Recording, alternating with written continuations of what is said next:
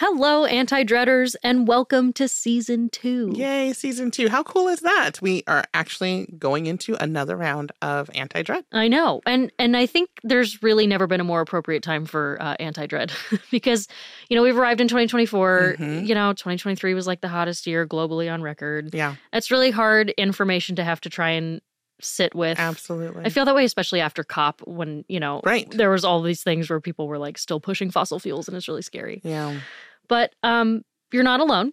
If some of that scares you, we're also getting closer on climate goals. So there's plenty of good stuff to talk about. That's and right. There are some baby steps in the right direction. Yeah, which is why it feels incredibly appropriate to start off this season with someone who's really feeling that dread. Yes, this is exactly what we should be starting with. So her name is Jennifer. She lives in Burbank. She's a set painter, and she's really feeling the weight of all of the climate emergency we're experiencing. How do we deal with the extreme anxiety of knowing that we humans collectively are destroying the planet? Yeah, that's a really big question. Oh, yeah, but there's more. There's so much that's going wrong. I mean, I'm trying to aim myself towards doing whatever I can as one individual in the grand scheme of this giant planet, but it doesn't feel like it will really make a dent. And I've felt like this for a long time. And I don't even know if a therapist who deals with climate anxiety could really help. It's clear that Jennifer is really struggling. So Yeah. Let's see what happens when we talk with someone who does specialize in climate anxiety and see if we can figure this out. Okay, let's give it a shot. This is the Anti-Dread Climate Podcast, your practical, personal guide to protecting the planet. I'm Kaylee Wells, KCRW's climate reporter. And I'm Candace Dickens-Russell, environmental educator and CEO at Friends of the LA River.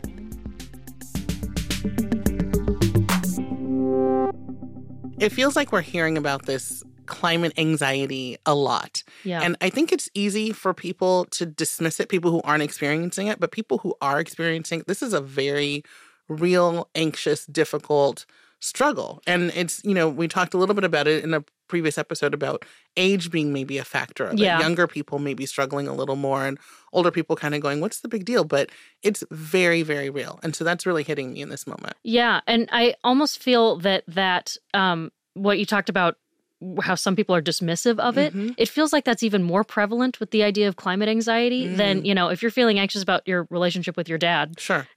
Older people know what that's like. Yes. But this idea of climate anxiety is really new and growing. And so it makes some of us even more anxious when you think about the fact that there's a big group of people who don't even necessarily take it seriously. Right. And I'm sure we'll talk about this, but I think that it's still the case that you can frame how you're approaching it. Sure. Or how you're thinking about it. And taking it seriously as a real form of anxiety. Yeah. Yeah. And we should say this is worth doing. Absolutely. Even if this, focusing on your mental health isn't going to be the thing that saves the planet, right. You still deserve to make your fight a little more bearable. That's right. Absolutely. So the good news is we've already handled the first step to quelling climate anxiety. First of all, I think recognizing that our feelings are valid is number one. So I think we've nailed that so far. Kellum Lewis is the guy who said that. He's our expert. He is a licensed marriage and family therapist, and he's an eco-therapist, Love which that. means he comes at therapy in a way that recognizes that, people are a part of nature, and so when one thing is struggling, another thing is also likely struggling. If nature's having a hard time, we're probably having a hard time. Yeah. And so fixing the problem is kind of like a systemic effort. I love this idea of ecotherapy. Thank Yeah. goodness that this even exists and that there are people doing the good work. Yeah, I hadn't heard of it until very recently, and it sure makes a lot of sense to me. Yeah. One of his main points is go outside. Yeah. That really helps. Go outside, right? And now. it really does. Yes, like our parents told us. Yeah. So one of the points Lewis makes is if you're worried, then try to do something about it. That's one of the things that helps. Literally find an action, preferably with other people, preferably outside somewhere, and go and do that thing. I think that's the biggest thing. If we can get in action, especially with other people who are already in action, that's like the number one way that I've seen people move from a position of anxiety to, let's say, hope. This is what we do at Friends of the LA River, right? We have events. Every month there's some sort of hike or cleanup or Bats and Brews, or we go look at bats at dusk and then go have a beer. Like these sorts of things are happening all the time with all of the different environmental organizations in all over the place, all over the country. And I think that getting out and connecting with other people who care about something is just so profound. And yeah, I think we experience this with youth too. We're talking about youth development. If your child is having trouble with, feeling woe is me or feeling like things aren't fair, go volunteer somewhere. Yeah. Get out and do something for somebody else. And that sometimes will shift and reframe. So this makes perfect sense to me. I love this suggestion, of course. Yeah. And like all of those things that you mentioned, it wasn't go volunteer by yourself. Right. It's like go do it with other people. Yeah. This Bats and Brews thing sounds way cool. You have to come. Okay. He also sort of emphasized this idea of connecting with your community, meaning connecting with people, but also connecting with your community as in your environment. We don't feel as anxious because we're reconnected. We know we're part of a community, and we know we have a goal, and we can encourage each other. His next point, I want to ask if you've heard of this. Have you heard of positive psychology? No, but I feel like I'm going to like it. Yeah, it sounds like it'll be good. I hadn't either. It's basically means whatever we focus on tends to expand. So if there is an optimistic and a pessimistic way to look at something, if you're focusing on the optimistic thing, you become a more optimistic person. Yes, your focus determines your reality. That makes sense. For my Qui-Gon fans out there. Yeah. Yeah. He suggested that one of the ways to find that kind of positivity is in your imagination. Imagine a world that we want to live in. We don't have to stay stuck in just taking the literal world as it is. We can begin to imagine and create worlds in our mind and share that with people, and that can become infectious and can become really exhilarating and motivating and inspiring. I was honestly shocked to hear that this was a real thing because Right? I do this. I love this. I do this. This is like how I lull myself to sleep each Okay. night. I like sit and it doesn't mean I like sit in a fairy tale world, but I think of like, wow, it'll be so cool in 20 years or 10 years when I get to see this kind of thing happening. And it's effective because then I'm also then doing a better job at sort of manifesting that world and working toward that ideal and telling other people about this world that'll exist.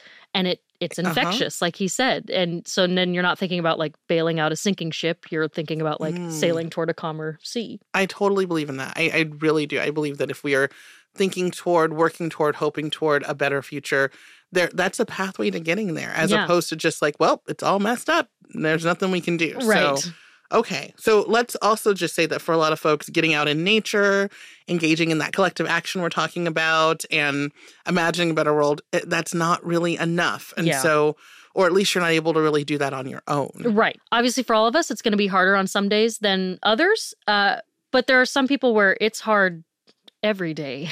And, he said it's important to recognize when you might need someone else, like a professional, to help you through that. Mm-hmm.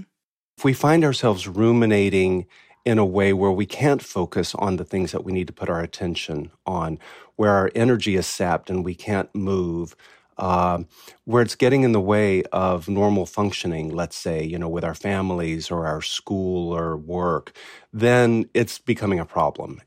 So if you're hearing what he is saying and that sounds like you, then it might be time to seek some professional help with managing that anxiety. And, you don't have to suffer. And there's no shame in seeking help, whether it's about the climate crisis or your personal life. Right. We can't just say, well, everything's okay. And you can just imagine that it'll be okay and then it'll be fine. Like a mental health professional can help you sort of figure out how to cope with those feelings. Right. Well, just like any other kind of anxiety, any other kind of depression.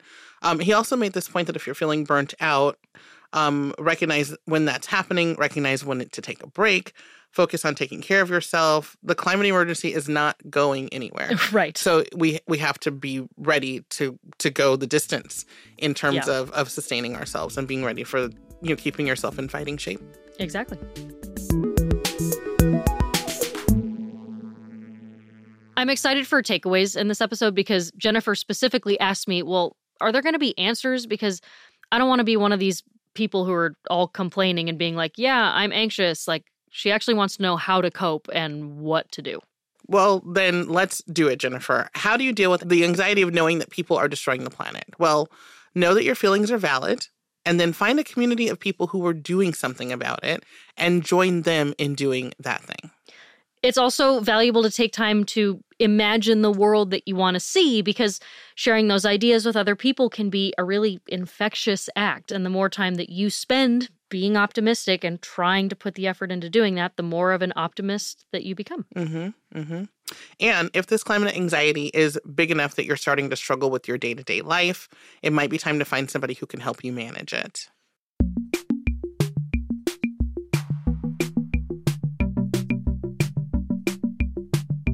So, Kaylee, what's the good news this week? Okay, so actually before I get into explaining the good news, I have to explain some bad news first. Okay. But I promise it's going to turn good. Okay. Did you know 8% of the world's total carbon emissions comes from making cement?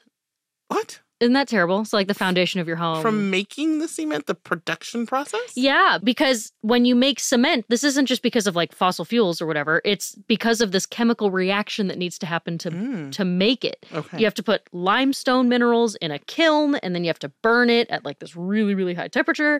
And so the problem is limestone has carbon. Oh, that makes sense. So when it heats up, the carbon goes into the atmosphere. Yikes. I did not know how to make concrete and... Okay. I didn't either. But so that was the bad news. Okay. Here comes the good news. Got it. There's this company in Massachusetts called Sublime Systems that has figured out to make cement so that it doesn't emit carbon. Ooh, really? Yeah. Okay. So the trick here is not to use a kiln at all. Okay. Instead, they use like a different chemical reaction that's powered by electrical currents and water that then heats up the material. And then because the chemical reaction runs differently, Sublime Systems uses minerals other than limestone, which means when it's heated up, it doesn't emit carbon. And then the company's cement is certified to be just as strong and durable as traditional cement. Well, that certainly has the potential to change construction in the future. Yeah. All we need now is to make it affordable and mainstream. Absolutely.